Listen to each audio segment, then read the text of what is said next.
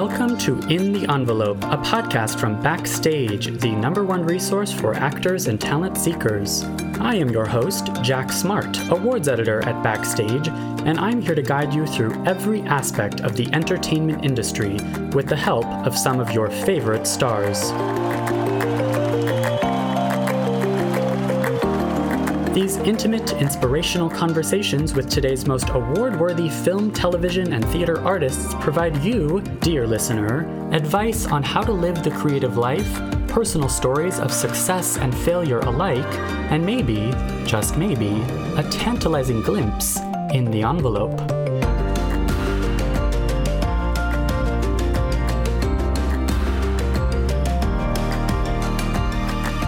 As actors of color, the best you can do is try to navigate those situations as you always do, with as much class and dignity and grace as you can. But also don't beat yourself up a ton either because you didn't create this system. You're just trying to do the best you can too.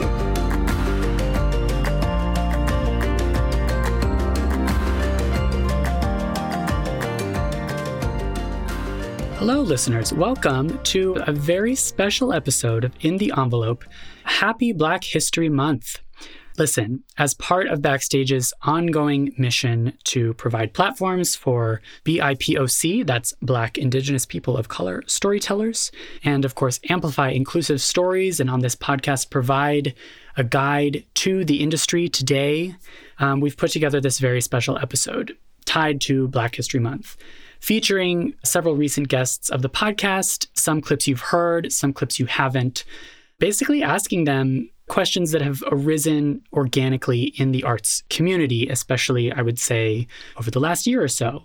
The genesis for this idea, in fact, was from Prentice Penny, the creator of Insecure. Because of that snippet that you just heard of his, we were not able to air this full section of his interview, but it did sort of provide a jumping off point. In the wake of the summer of 2020 and Black Lives Matter becoming this huge national movement, we at Backstage started asking, what are we uniquely positioned? We are uniquely positioned and qualified to outline for our Black readers and listeners and for non-Black readers and listeners firsthand experiences of successful Black artists, how to navigate the biz if you are from any minority background, if you are in any way outside of the status quo. Because Hollywood does in fact have a status quo. As we will hear in these interviews, Hollywood is an extension of America, is an extension of the world.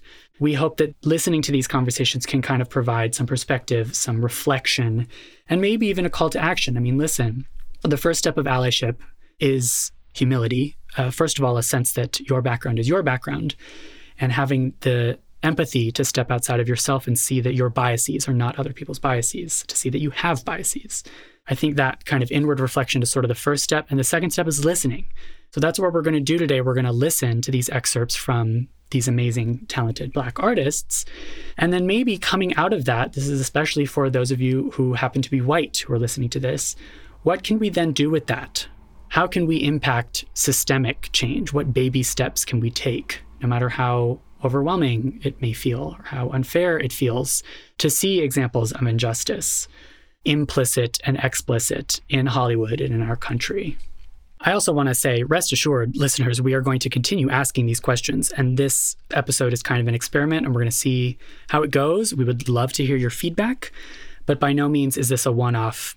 We're patting ourselves on the back. We've solved anti-Black racism in Hollywood. If anything, I'd really like to continue to make this a series and keep asking, guests of all backgrounds, from all walks of life in the industry, what they are doing to think about how the system stands and how they can change it. So that's all I have to say. I will be checking in between all of these little snippets to kind of reintroduce each of these guests and make sure everyone is remembering who they are.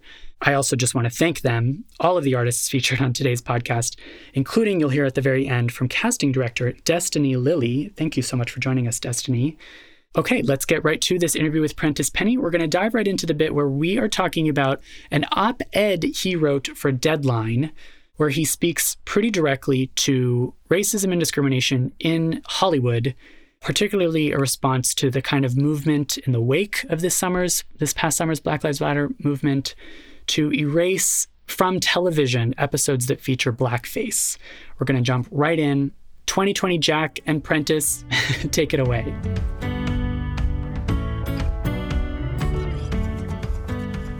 I definitely want to link to your deadline piece in the article that we write for today's episode. And just to quote it for listeners who maybe haven't read it, you say, prejudice, racism, and white fragility / unawareness are a sliding scale.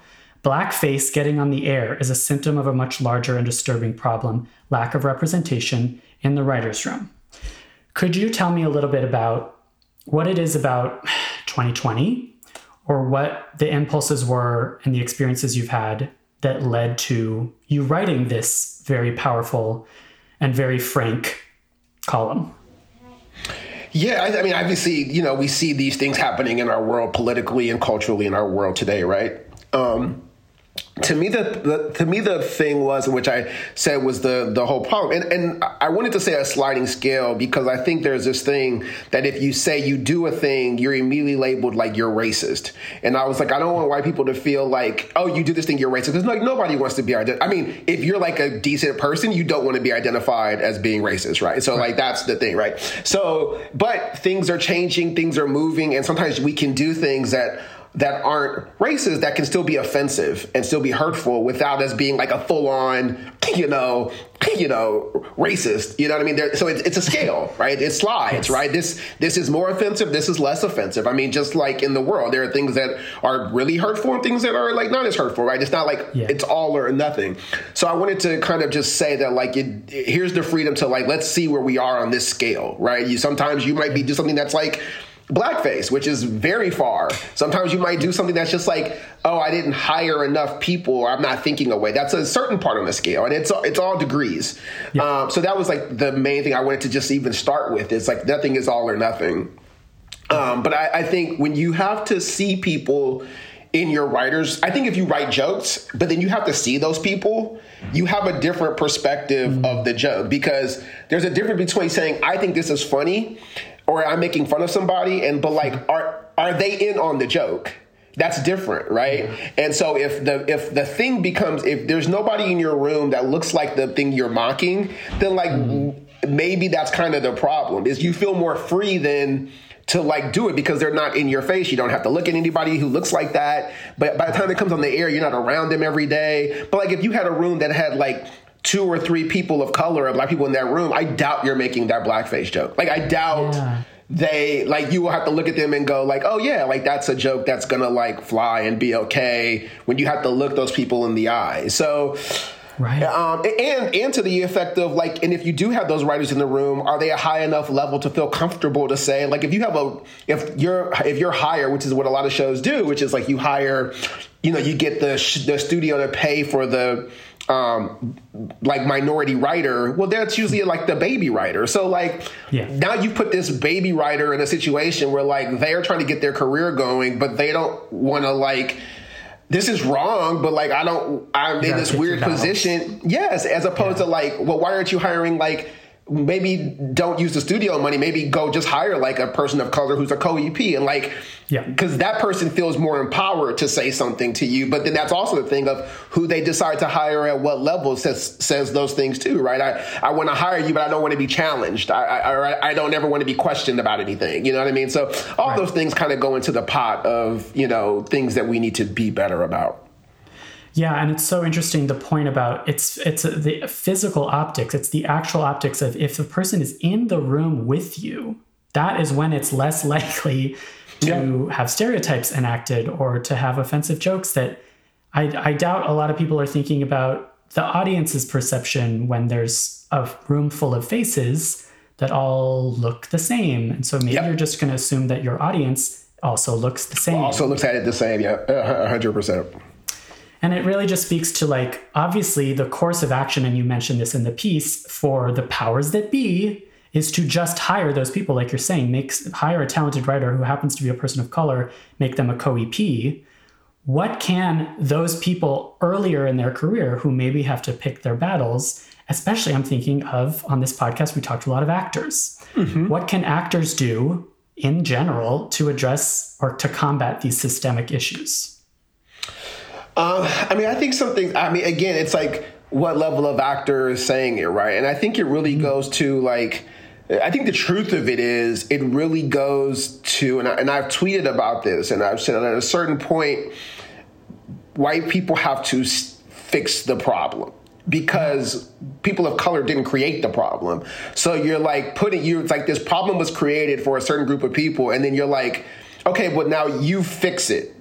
Who didn't create it? Because like you don't have the power, like Jennifer Aniston going into the morning show, and I don't know, I'm just picking her as just like a big profile star, going and saying, look, I need the whole crew to be 50% people of color, period. 100% that gets done. 100%. You know what I mean? So it's not incumbent on some smaller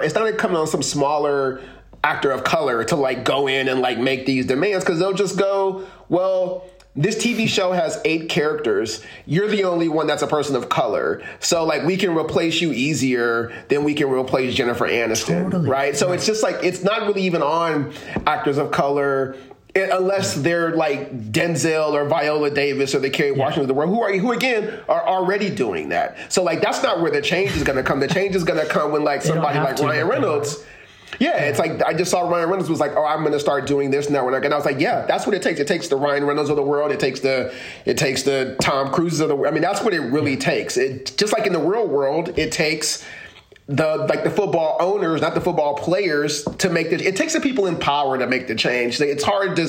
I mean, people change like the quote unquote the people can do a part, but they can only do a part to a certain point. The people who maintain the power, who can get on the phone, who can pick up the phone and call vice presidents, governors, and get the call answered by the governor are the ones that actually can do it, who have a real responsibility to. So I think as actors of color, the best you can do is try to navigate those situations as you always do, with as much class and dignity and grace as you can. And sometimes you might lose jobs because of it, and that sucks. That's the picking the battles of and it's just like it's all, and then I hate that it's like, but also don't like beat yourself up a ton either, because you didn't create this system. You're just trying to do the best you can too, So I always just try to say like people of color, like there's no blanket like point of view you can have, or no blanket stance that you're like, because every scenario is different. Every situation is different. Every thing you walk into is different. So I would just say, just do the best you can. As long as you can live with yourself, that's the most important thing. Right. So yeah.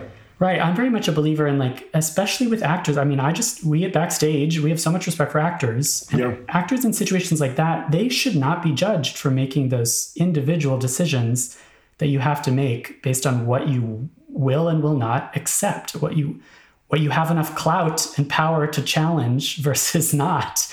It's like, and if you are like, I obviously have a lot of friends of mine who are actors, and they've said too, like, I walked out of this audition because I just was like, I'm not doing this. Like, and I was like, that's fair. I that's what I say, as long as you can live with yourself, that's really the best you can do, because you're the one that has to like look back on it and go. And there's been jobs I've not taken as a writer because I just was like, I don't want to write this. I don't want to do this. And it just was what it was. And so because I was like, I can't live with myself knowing I'm doing that. So yeah. And what's interesting is that those stories, I feel like they don't get told. Specifically the stories of walking out of an audition or turning down a job. Like those aren't typically what you go to the press to talk about. Maybe it's a little sensitive. It's a little bit like everyone's just trying to make their project. But I kind of feel like people maybe need to hear more of the no's, of the no, I turned this down and this is why. But it's tough. I guess it's tough because what you don't want to do is like feel like now let's say I had a friend of mine that had an audition for a show years ago on a cable network that's like a pretty prominent cable network. And he was just like, for a big show. And he was just like, he's like, I'm not doing this. He was like, I can't even, he's like, I read it. And I was just like, I can't even go and audition. And he had done a bunch of stuff. And he was just like, but also if I go out and like say that, now the casting director won't bring me in because I did this thing. Then the network, when they have their other shows, they're not going to want to mess with me. So it's like, again, it's like when does it ever go great for the whistleblower?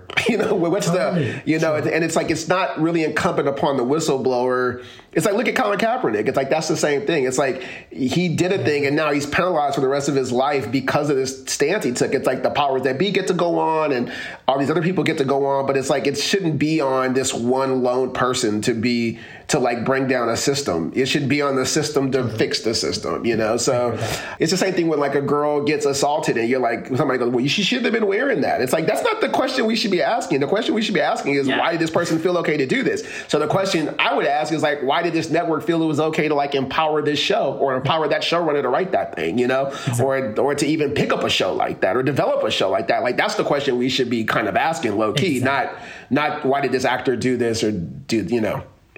It's addressing the root of the problem rather than like a branch. The sliding scale is so apt because, as you're saying, it's not, black or white is not the phrase to use here because that's confusing, but it's not a binary of like, that is racist and that is yes. not. There's so much more that requires, but of course we tend to want to put a label on something. This is bad. This is good. Like you're saying. And we're human beings and no human being is all, one thing, right. It's just like, there are things all of us, there are things that we're more conservative about. There are things that we're more liberal about. I mean, we're all in shades of gray. Nobody is all one thing, bad, good. We're like human beings. So I think that like we can have conversations as human beings as opposed to being labeled bad, good, Yeah. Because it is uncomfortable. It's uncomfortable to talk about. It really is. And thank you so much for going there with me because it's we want to use this we want to try to use this platform to have more conversations like these. And I knew you could. I knew you would go there with me. So thank you. Yeah, sure. Hey there, listeners. 2021 Jack checking back in. That was Prentice Penny. You will hear next from Aldous Hodge, recent podcast guest Aldous Hodge, speaking to Prentice's point of, quote, having conversations as human beings. That is very much Aldous's artistic process as an actor, and it is certainly his advice to the powers that be in the industry. He had a lot of frank thoughts about what the powers that be in the industry, how they should see representation on screen, authenticity in Black characters and Black culture. We are going to excerpt just part of our very long interview. Aldous and I spoke for well over our 45-minute to an hour allotment in this interview. This is producer, entrepreneur, recently SAG Award-nominated star of One Night in Miami, Aldous Hodge. It's constant preparation and growth and learning. As an artist, you have to be a consummate student because the moment you stop learning is the moment your craft begins to die. Yeah. And I believe that with all of what we contribute as an artist, a lot of times people seek mostly what to get out of it for them, what to get out of the experience for themselves, but you're going to get something out of it regardless. What makes you great is what you can figure out to contribute to the craft. What are you pushing into it, And case in point, with roles in certain things, like I said, athletes and playing thugs, that's actually, there's nothing wrong with that. There's absolutely nothing wrong with that. It's the context behind it. Are you giving me this opportunity because that's the only way you see us? Because athletes are fantastic. Look, Black culture, we have shown up and shown out. And you see basketball, football, baseball, tennis, We dominate in so many areas athletically in a beautiful way that cannot be discounted. Because we have the examples, we have the history. So it's not a bad thing at all. But in terms of opportunities of equity, you have doctor, lawyer, this, that, the, for all these other, and then for Black people, you've only seen us one way. And my question is why? So if I'm going to play an athlete, if I'm going to play and again, I'm speaking to my personal experience because for my time in my teens, this is all I was given. Totally. Only because that's what we were, in the angsty teenage, sitcom or whatever. It's like you got the nerd here, you got the hot kid, the da-da-da-da. And, guys, we need diversity. Bring the Black guy in to be the football player. And it's like, right. But I'm a nerd. I love science. I love engineering. Right. Like, can I be that guy? So there has to be a purpose to it. And with that, if there is a whole human being behind that person, I'm all for it. If there's a reason, if there's a purpose to it, if there's a real performance opportunity there, I'm for it. If their character is layered and has meaning and has heart, you know, you look at Denzel in Training Day, and his character was not a good person. No. He was layered and conflicted, and he was awesome and brilliant. He wasn't a common thug. He was a human being that made some really outrageous choices. That's what I want. But if you want me to be a common thug because this is what you personally believe Black people are, you know what I'm saying? So for actors, I say weigh out the value of it, because it's not just the archetype of the role particularly. It's the purpose behind the role, and why is it? Are you getting an opportunity, or are you allowing someone to use your Black ass? It's basically what I'm saying. Totally. And in fact, it's also that's so empowering for actors, because what you're saying is, like, actors have, maybe innately, or maybe it's a skill you got to grow, the ability to assess that. For lack of a better word, authenticity. Like, you have the ability to assess, is this serving the story in a way that is true to the story? Or is this the creator making some negative stereotype, or checking a diversity box, or having a limited view? Exactly. And I tell you, it's not an easy pathway. It's one full of sacrifice, but it is one that has gotten me exactly to where I am today. So that is all the advice I know to give. Right. And that's exactly, I mean, what else can you offer in terms of the path? Have you seen in this path, have you seen things change? Like, are we seeing in audition rooms and in the decisions of what projects are greenlit, are we making progress away from these no. limited? Oh my gosh, Aldous. Absolutely not. Here's why I say that. The fact that you have to ask the question shows that we haven't changed. Absolutely. Okay, great. Yeah. Real change, people forget that, man, I grew up with Martin and Fresh Prince and Full House. And not Full House, Family Matters, and we had that moment. Before that we had, Webster, we had Cosby's. What happens, what I see constantly with Hollywood is we are treated as a trend. Right, here's a moment, here's your time, boom, trend. Then the trend goes up and down. It's really great. Yeah. Oh, we got to get Black people in the room, But do you know why you need Black people in the room? Do you know why? It's because it's normal. We supplement so much value for the culture of America, for what we all benefit from. And it's not just Black people, it's all cultures, right? Oh, yeah. So we need to really spread that equity all around. But as it relates directly to Black people, we don't get that same equity when it comes to consistency. I will see change when there is consistency for years on end. Gotcha. A moment means nothing to me because we've had a moment so many times before, and we have to learn. If we get comfortable in this moment and stop doing the work and stop pushing, then we will eventually recede and go back, because history is repetitious. Totally. Right? And have we really learned the lesson? So the fact that we have to have imagine asking that question about white people. It seems laughable and ridiculous because it is. Right.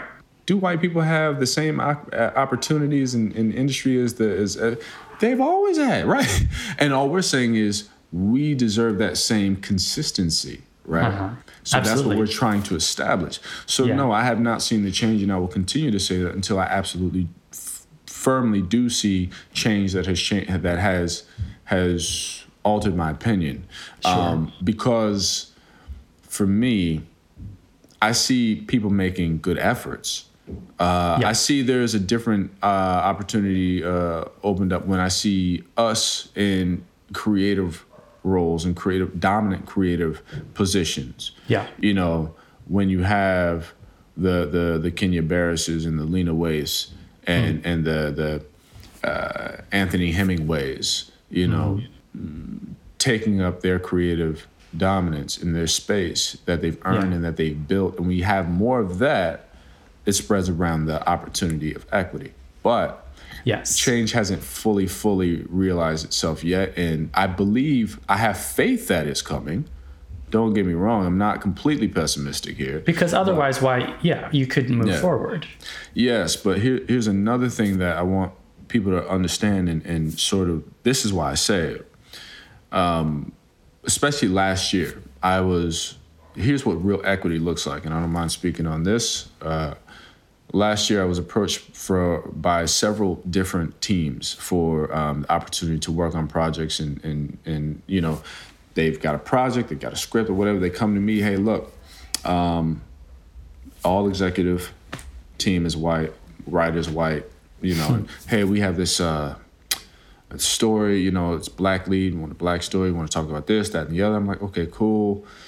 I'll read the story, I'll go through the notes, and I'll say, guys, here's where you have to watch things culturally. This is where you may have missed the mark. This is where you didn't understand this. You don't understand the effect that it will have on the black culture, because when you sell this, you're going to use the black culture to sell this commercially, right? Right. This is what you're going to use to line the pockets. You're going to sell the culture, but no one in the room is of the culture, right? Right. So I always say, as my first producerial decision, you need to get black people in the writer's room, rewrite the script, so it can be honest and true. Yeah. And they all say no. Because here's the thing, they treat it like a trend. Last year, we're seeing all what's going on, and here's an opportunity. So let's use this to make a movie. Let's get it right now. Let's rush and let's put black people. Putting black people on TV is not the answer. Right. It's creating a space where we have ours, where you expect it to be ours. What I don't understand is, why are you so interested in writing a story for black people if you care so much about black people, but you're now out there on the front lines, you haven't marched, you haven't protested, and in 2020, you just realized that racism is real. Yeah. We've had the signs. So you just want to make money off of black people, but you don't want to make money with and for black people. Like, get it together, Hollywood. So again, when you ask, is it changing? This is what I see from the internal side of the conversation that I have to battle against as an artist. And it frustrates me to no end. This is not everybody, of course, granted, but there are still multiple cases where people don't understand how to do it right. Writing a narrative to give a job, that's not the point. Getting out of the way is the point. Cool. Get out of the damn way, because if you want to write a story, great. If you want to initiate a story, great, but go get the team to do it. Right. And those people do have to be behind the camera forces, right? Like, it has to be the Kenya Barrises and the Lena Waiths of the world, rather than just we're casting one person as the one black person in the role. He's an actor. I think that initial step and the idea of it is well-intentioned and well-meaning. I just don't think that it is the end-all be-all, and people need to learn more. Share the executive room if you want to go down this pathway.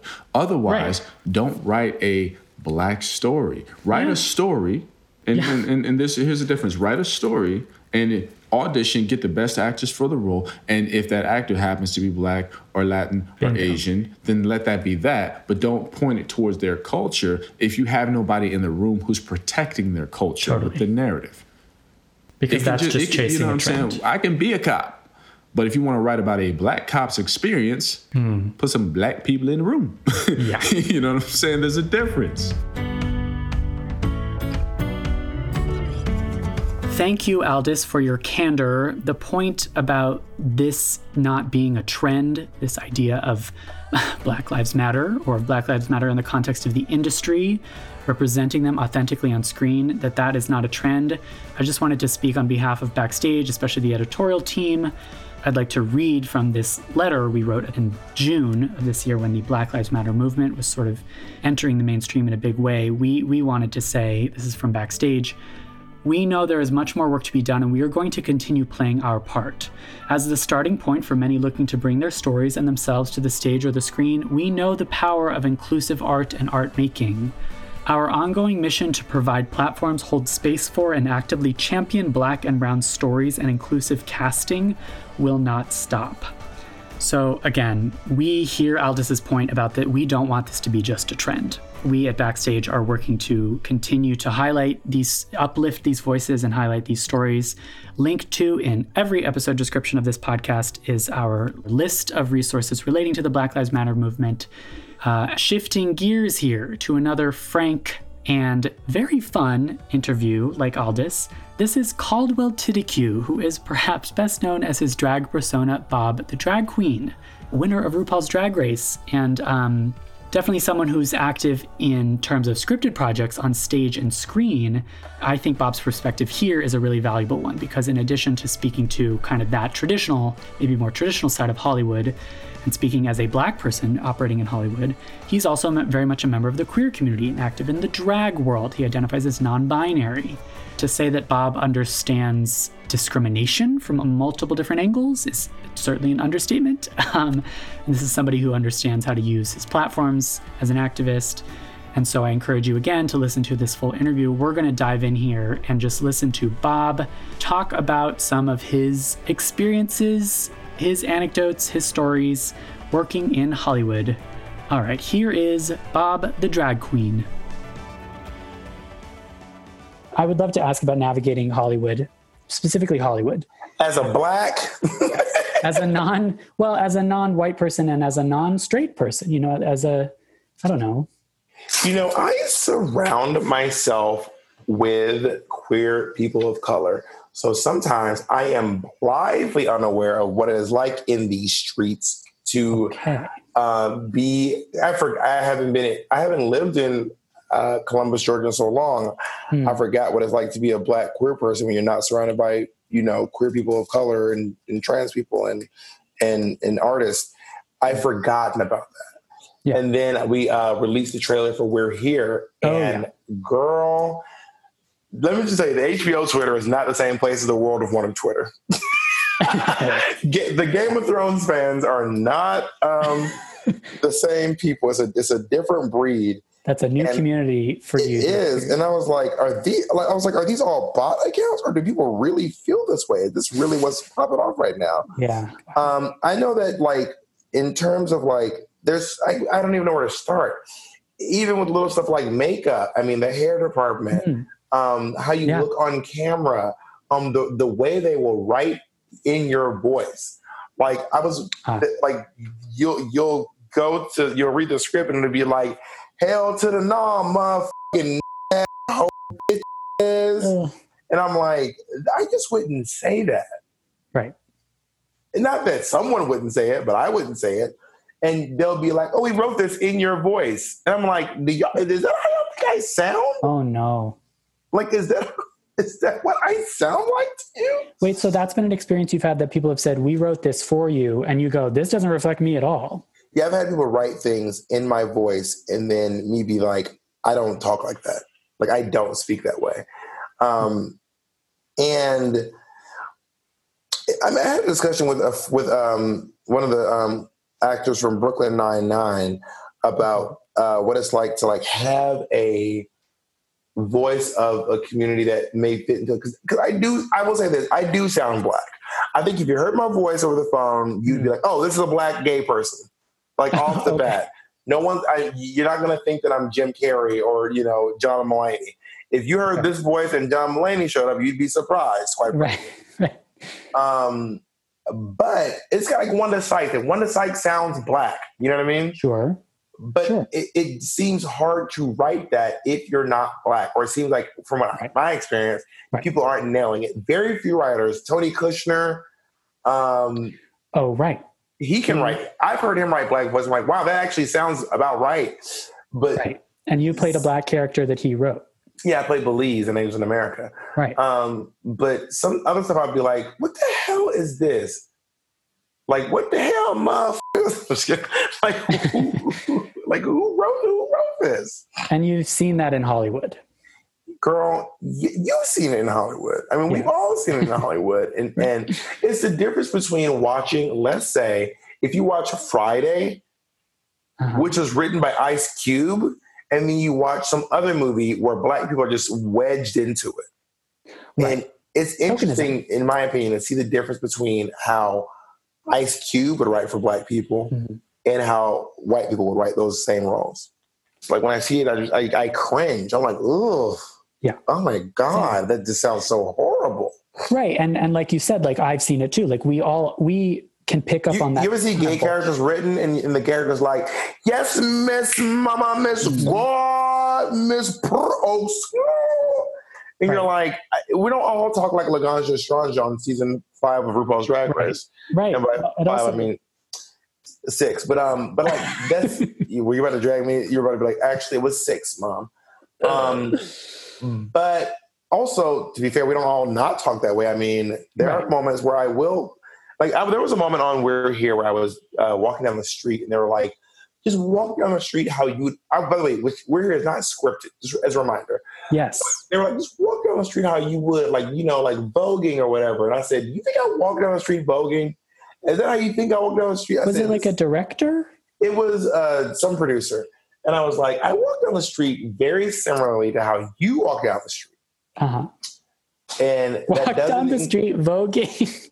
That's like how you normally would, you know, like voguing. And I was like, what is, and I remember saying it, I said out loud, is that how you think I walk down the street? Like I walked from the van to here. Did you see me voguing? Right.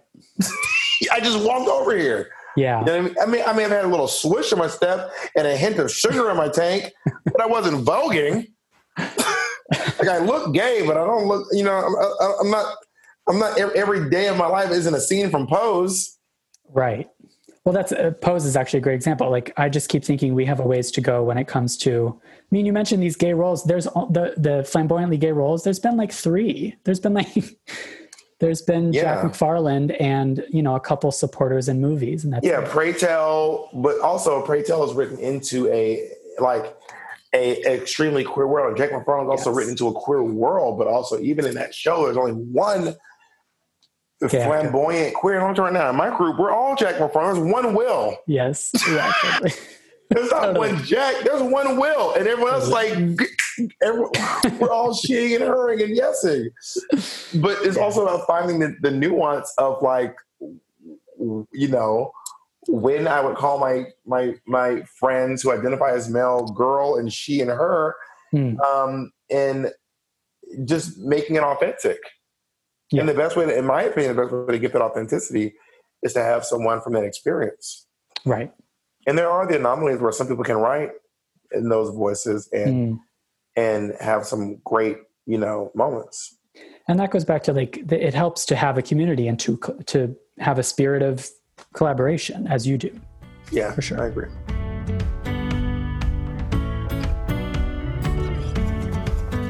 Hi, listeners. It's Jack again. That was Bob the Drag Queen. Up next is another guest who, like Bob, is an expert on all things discrimination in the industry, then and now, for women, for Black people, for minorities outside the status quo. This is producer, actor, director, writer extraordinaire Rashida Jones. We were so excited to book her to speak to these exact issues. Rashida Jones, of course, probably best known for her work in Parks and Recreation, in many an indie film and TV comedy. This year she starred in #BlackAF from Kenya Barris on Netflix, and the Sofia Coppola movie On the Rocks. We're going to jump right in with the big question. What is the state of Hollywood today? In the wake of Me Too, in the wake of a renewed focus on Black Lives Matter in the industry, certainly amid a pandemic. This is a great interview to listen to if you are stuck at home and wondering what you can do to think about this ever-changing industry. Let's go straight to that question here in the Rashida Jones interview. I think of you as someone who's very much got your finger on the pulse of the industry, which has gone through not just this year. I'm thinking about Hollywood in general. A couple years ago with Time's Up, or this year but just more and more, there's a renewed focus on representation in media and racism even in the industry. You know, what would you say is the state of the industry in 2020? What are the reasons for hope? And then what else can we do? What else can I do? And what can specifically actors do? Well, you know, I guess the good and bad news is I think the state of the industry is in flux. Yeah. There's a lot of transition. You know, I think we're all sort of grieving this idea that movies and movie theaters are less and less like how things are released. But there's way more content, so that's really great. And also, there's an opportunity right now to storytell from all different places that never got attention before. So that's incredible in terms of representation. You're just going to get, it's like on trend right now for studios and networks to buy stories that are kind of outlying stories of people that haven't had a voice before. So that's really good. I hope it's not a trend. It should stick. But my biggest concern is that the people who are at the very top of the pile in this business, they don't really care about the day-to-day, like they don't care about the working class actor, and they don't care about the working class writer, and they don't, meaning like, there's a whole middle class of performers and creators that are not benefiting from these huge deals that you're seeing across the board. And, those people are the fabric of the industry, those people and the crew behind the scenes and in front of the camera. And I'm concerned that we are so excited about the gold rush of opportunity that's coming in with tech that we are missing the fact that an entire industry that kind of doesn't give a shit about art and is really about tech is calling the shots. That's my concern. That's what I think we keep our eye on. These great deals and this great representation, like beware, because I just am concerned about what that will do to the business at large when we give away. And beware is the advice. It's important to just keep having these conversations and like keeping an eye on it. Yes. I had not thought of it as working class, like a middle class of artists that I think also kind of reflects what's happening in the country, where also in our country, there's a lot of people at the top that are remaining at the top. And right. Yes, right. Like people, and by the way, lest we forget that tech billionaires have gotten richer during the pandemic, richer, doubled their wealth. Like that's problematic. And even if they do create jobs and even if they do create opportunities and they do seem to be champions of diversity, they're still hoarding all the money, Yeah. That's why you feel distrustful of those kinds of their motives, because the proof is in the pudding. Exactly. If they're getting richer, then exactly. So that's obviously like, when it comes to acting jobs, that feels like way far away from where the thinking is. But I think as an industry, it's going to be our biggest challenge is how do we survive? Like, I still don't understand why we don't all just like own our own stuff. Like, there was United Artists. Like, where's our version of that? Where is like, that's my call to arms. Is like, own your content. I don't know how that happens. I don't know how we do it, but it does feel like artists should be funding their own work and benefiting from their own work. And then I would say, just on a day-to-day, in a day-to-day way, just continue to protect each other and advocate for each other. Like, I think set is a very weird place where lines are blurred. And I think the reason, Me Too was successful was because people got to line up and support each other as they said things out loud that were scary and they felt like were going to ruin their lives and their careers. So we can't be afraid to speak up because we feel like we're going to be unpopular or we're not going to get cast again or we're not going to get jobs again. Like, we have to keep pointing to what's wrong. And like, I will privately say to my friends and hopefully publicly someday, like, hey, like, how does everybody feel about taking these giant deals from tech companies? Like, we do realize that, there's some problems there, right? Like, as creators, because, you have to say something. And then similarly, with exploitation and, and power dynamic exploitation, you have to continue to say something. It's not okay just because it's the standard. Like, it's okay to be like, hey, what's not cool is that. And like, let me say something and let me find a friend and they can hold my hand and let me say something. If you are listening to Bob and Prentice and Aldous and Rashida and thinking, oh my gosh, I'm only beginning to understand, or I have already understood and it's just being further ingrained in me just how deeply systemic these issues facing people of color and facing Black people in Hollywood and by extension the country and by extension the world are, and you are not alone in feeling that way. Listen, I hear you. what to do with that information and how to use your energy and your resources, which are finite, how to look around you. First step is reflection and introspection. Next step is listening to these perspectives.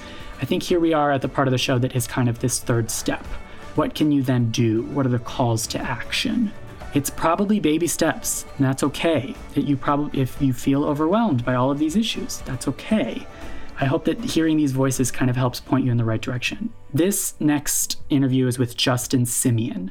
He speaks for actors, certainly. He has a lot of praise for actors in his full interview, but especially for writer, director, creator types, particularly those whose backgrounds and stories are not as represented in mainstream entertainment. Justin Simien is another queer artist. He's very determined. He's made it his mission. He talks a lot about his artistic mission to tell authentically queer Black stories. This whole interview is primo advice, and I think it's a good example of all right, I'm hearing from these perspectives. I'm ready to dig deep and think about what I can do. His advice speaks directly to that. Let's go straight to the part of this interview where we're jumping in where Justin is advising storytellers on navigating Hollywood as both an entrepreneur, marketer, businessman type, and then also as a creative artist, and how those are one and the same. If you don't know who Justin Simien is, I encourage you to look up the film and the Netflix series Dear White People. And again, please listen to this interview in full. It's a really, really valuable one. Let's jump right into it with Justin Simien. I think our listeners, especially those just getting into the industry, I feel like on this podcast, we've even talked before about the idea that you got to get good at the business side of things. You got to be good at networking and being able to sell yourself. And then there's the artistic creative side of things. But you're saying there's artistry and creativity to be found in figuring out how to sell your products and sell yourself. Absolutely. I don't think look, you can do it however you want to do it. For me, segmenting myself into all these different people doesn't, help that much because I'm already a bunch of different people. That's the truth about how psychology and trauma just work. If you're an actor, you already know you got trauma, but especially if you're a person of color or you're marginalized or you're a woman or you're dealing with something on top of just being a human being that for whatever reason wants to create, you're already segmented, and the goal of your life is going to be to integrate and be a whole person. So instead of going to a room as half of yourself or a third of yourself or an eighth of yourself, go into every room as yourself and do the things that you want to do because you are clear on why you're doing them and what it's all for.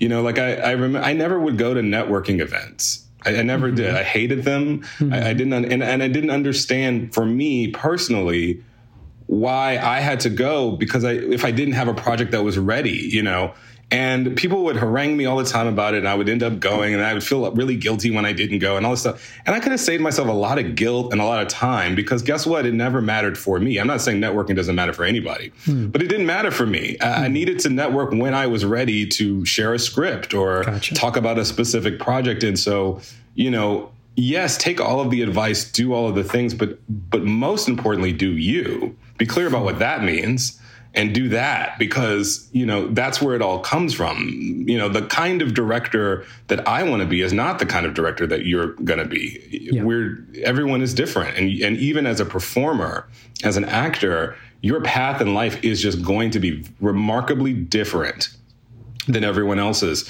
When you buy clothes, what I don't ever do this, of course, because I'm just not this fashionable. But what they always tell you is you go buy you buy cheap clothes and then you get them tailored, so take all the advice, but make sure to take that time to tailor it to yourself. That is beautiful. That's beautiful advice. Well, and just going off of that, you mentioned this idea of because we are backstage, I would love to hear more early career artist advice, maybe particularly for storytellers who are from marginalized groups, storytellers of color? I think my advice there is you should be thinking about the marketplace. You have to think about what people are going to buy, what do they want, et cetera. But you can't let that dictate your process. They are separate processes. This is very, very, very important because if all you're allowing yourself to do and think about creatively are the things that you think are going to get you where you want to go. Right. Well, then you're going to, by the time you get to where you're going, you will have completely lost all joy in the creative process. And I'm speaking from experience, and I'm speaking from experience, and I'm echoing a thing that everyone I know of who has, so-called made it, had their big break, has experienced that, yes, I'm doing all these wonderful things that I've wanted to do my whole life, but I don't even remember why this is fun. Well, that's because you've completely shut off the part of yourself that just wants to create because it's fun, and because it's play, and because it's satisfying to your soul. And that's the part of you that becomes more and more valuable as you so-called make your break. And so don't ever get rid of that part of you that just wants to put on a show for two people, or just wants to do it because it's fun, or just wants to play dress up, or just wants to be a kid. Don't ignore that part of you. Don't say, no, that's not going to sell. No, that's not going to get me this job. No, I have to do this. You got to balance out those two voices, because I'm telling you, you need the voice that's thinking about the outside world to make it, for sure, to break in. But once you're in, you got to remember who you are. You got to remember what your individual spirit is saying. All that woo-woo stuff really matters on the other side, because then when you're in front of a room of people who are waiting for you to give them a creative direction, well, you have access to your creative instincts. Because it's not about making it at that point. At that point, it is discovering, should the wall be blue? Damn it. Should she be crying in this scene? And who is going to tell you that information if not for that inner part of you that, just likes doing it because it's super fun? Keeping with this theme of inspiration, empowering yourself as an individual within these systems in Hollywood, in the country, in the world, we go now to Simone Missick, who in her interview, I think echoes some of what Justin just said in terms of remember what your individual spirit is saying. Simone really speaks that way as an actor and directly to her fellow actors. This is someone who has thought a lot about how being yourself, which of course is probably easier said than done, especially for those dreaming kind of making their way through this industry as an actor, especially those who don't look like the Hollywood status quo. But being yourself is, maybe that's all you can do. Maybe this is your baby step, listener. Figure out how to be yourself as honestly and loudly as possible. Let these voices inspire you to do that, and then let the industry come to you and let that kind of carve your way through. Simone Missick is the star of CBS's All Rise. Her whole interview is full of wonderful, actionable inspiration for her fellow actors. But let's get right to the moment where she addresses this idea of what can an individual actor do. Here she is, Simone Missick. Last quick question, which I know is not a small question, but given the state of the industry today, and All Rise really speaks to this really well, what is your advice to actors of color, actors from minority groups, but really any artists of color, for advice for how to navigate Hollywood today, the industry today? Be your authentic self. I spent so much time trying to fit into a commercial idea of what I thought people wanted to buy, what they were looking for, from everything from my hair and the way that I wore it, to the way that I dressed, to trying to be a certain size, to the way that I presented myself in a room. And it was so inauthentic to who I had spent my entire life becoming. And it wasn't until I said, they are going to get me. They're going to get my hair as nappy or as kinky or as coily or as curly as it's going to be. They're going to get my skin tone, my size, everything, my voice. And what I think that we see in our industry today is that the industry is looking for that authenticity. You see it with shows like Insecure. You see it with performances by Kerry Washington and Viola Davis, and all of these phenomenal women who go and they Ingenue Ellis, and they give you themselves. The beauty of Lovecraft Country was how authentic and specific it was to that culture and those people.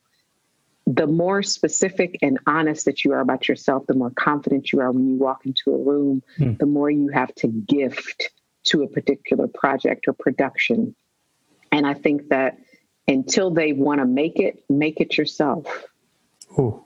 They don't know what they want until you give it to them. Mm-hmm. We didn't know that we wanted to see two Black girls be young and silly on HBO until we saw it. We didn't know that we wanted sci-fi drama set in, 1940s Chicago until we got Lovecraft. So be your own creators. Don't wait for someone to open the door for you. Open it for yourself. It makes you happy. It feeds you artistically until you get the yes that you need to pay all your bills and to do it on a larger scale. But it only sharpens you so that when you do step on set and someone is paying you to bring your voice, you are not shy. You are not afraid to share it. You don't feel empowered. You don't feel like the token. You feel like the person that is meant to be there to bless that project.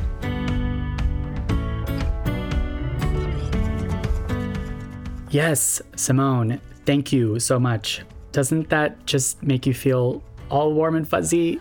The industry is looking for that authenticity. Yes, this is such great advice. That idea of taking these personal steps to get to know thyself, where you are in the industry and how far there is to go. Quote, open that door for yourself. I mean, that's beautiful advice. Again, for listeners of all backgrounds. We are coming to the end of this special Black Voices in Hollywood episode. Let's hear now from Jonathan Majors. Congratulations, Jonathan, on your SAG Award nominations for Lovecraft Country and The Five Bloods. If you're an actor who listened to this whole interview of Jonathan's, I hope it left you feeling full of hope and power and quite a bit of know-how. He speaks directly to his peers as actors. He speaks about working in Hollywood. He kind of ties together all of the segments we've heard today. Let's jump right into it here. This is my interview with Jonathan Majors. You mentioned this idea of yes, first of all, casting and being pigeonholed and stereotyping. But what are your impressions of the state of the industry when it comes to race and discrimination in the year 2020? Well, I would say when we have a conversation about the industry, we're having a conversation about Hollywood, right? Yes. Quote unquote, right? Hollywood. Yes. And Hollywood is so powerful that when we say Hollywood, we're also talking about Broadway. We're also talking about, we're talking, it's an overarching umbrella of, it's one of the institutions you talk about. It's a catch-all. And I think we should just talk about where Hollywood is located, which is in California. Okay. Which is in the United States of America. Yes. Right. And that is who Hollywood, quote unquote, must serve. We're all in the service industry. And I think now Hollywood has to understand, the institution, right, has to understand that they are responsible, that they have a huge responsibility, that entertainment is not just for popcorn, giggles, and snacks, date night. No. Entertainment is a huge part of our culture. And because it's such a huge part of our culture, you have such a huge responsibility as an institution to present the aforementioned culture in a way that is completely natural and authentic.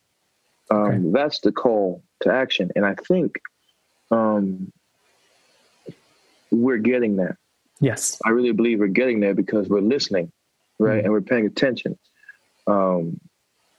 Yeah. And in the year 2020, there does seem to be that thing you were talking about earlier about the stopping. I think 2020 has kind of forced us all to stop and do a little bit more listening. Yeah. Get that download, get the download. Yes. That's what's happened. This year has been a download. Yeah. And we've all been stuck watching TV, YouTube, etc., listening. Totally. And all we're listening to is this circle of damnation, right?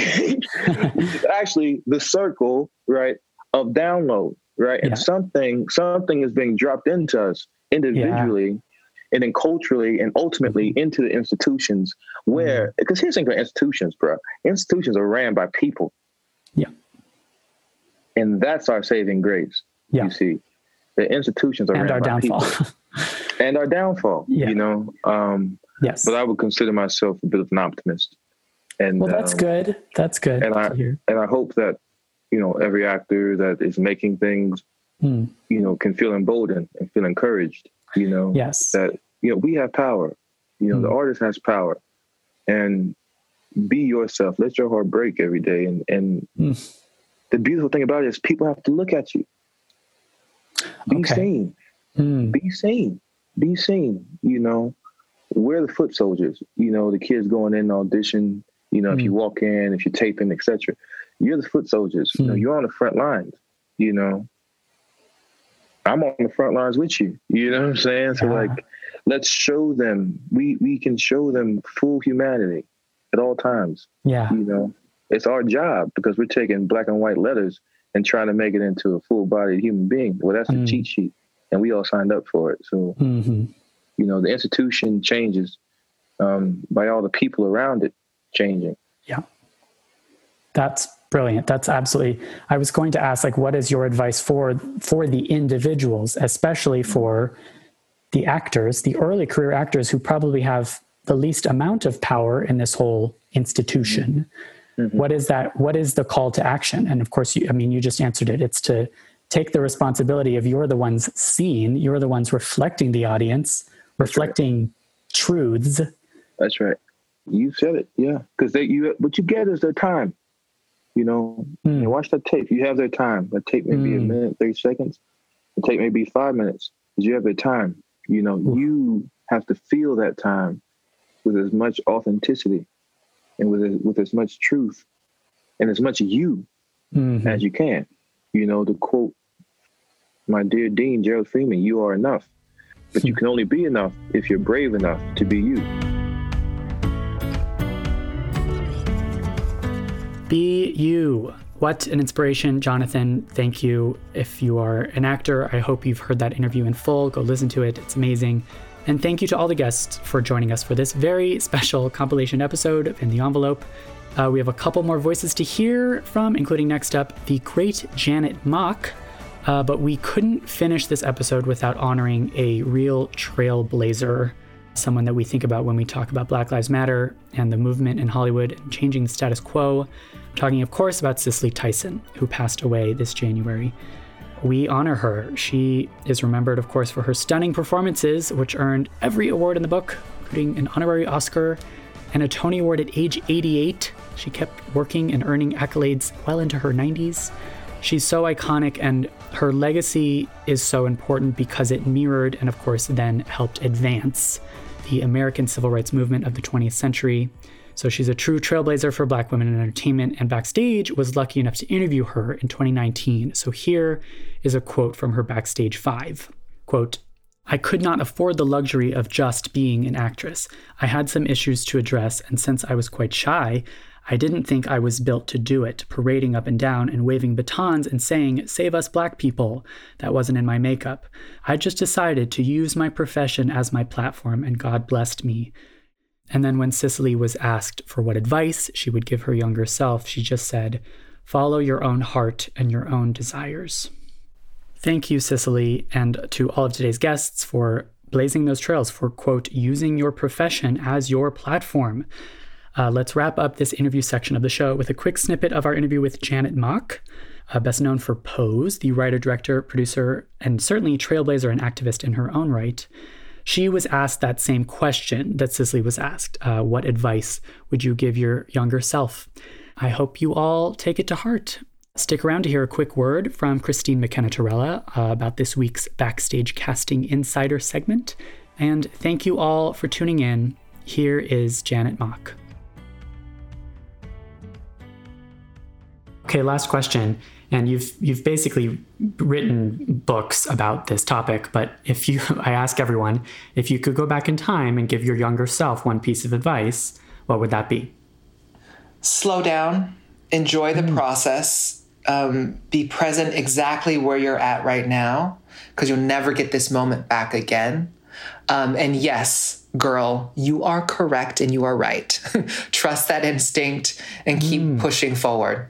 Yeah, that's what I would say. And it's not really one piece of advice, but I think that as a trans person, and I'm sure a lot of queer people can understand this too, or people of color or women or anyone that's often silenced and invisibilized, is that so often you're met with people shaking their head and what you need is someone nodding at you. And that simple affirmation can push you through. And so sometimes you have to nod at yourself and say, yes, you got this. Trust your instincts. You're right. That feeling that you have about this person, about this moment, about this opportunity, trust that. Do not silence that. Do not silence yourself in the same way that the world is constantly, oftentimes silencing you.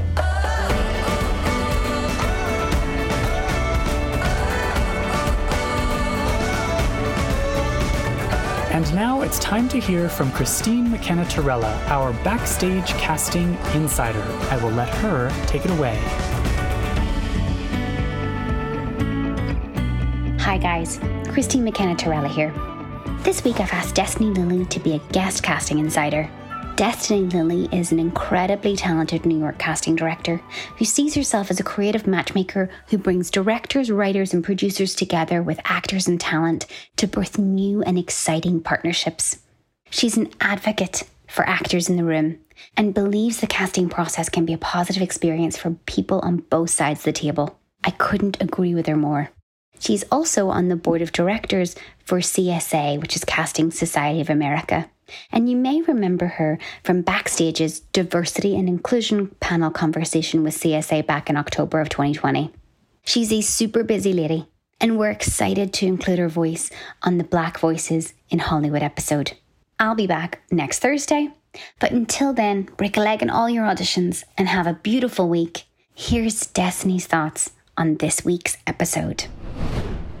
Hi, I'm Destiny Lilly, and I'm a casting director. I'm excited and humbled to share space with the beautiful and talented Black artists featured in this episode. I really connected with the advice given by Simone Missick to be your authentic self. I've struggled in the past to find my place in this industry, but I've realized that by being my authentic self, I'm able to do my best work and create a brave space for Black actors and other Black creatives to do their best work as well. My advice to Black actors is rooted in bringing your authentic self into the audition and not trying to contort yourself into who you think we want to see. We heard Janet Mock say, do not silence yourself in the same way that the world is constantly, oftentimes silencing you. Janet's words resonate with me because I've seen so many Black actors place limitations on themselves based on how they think they will be perceived. Jonathan Majors said, we're all in the service industry. And that really struck me because in casting, we often talk about being in a service industry as serving the needs of our clients, the studio, director, producer, or theater company. But there's a deeper level of service that we must embrace. Service to history, service to authenticity and the truth, service to our communities, our ancestors, and ourselves. I'd like to thank the team at Backstage for having me today, and I hope to be back soon.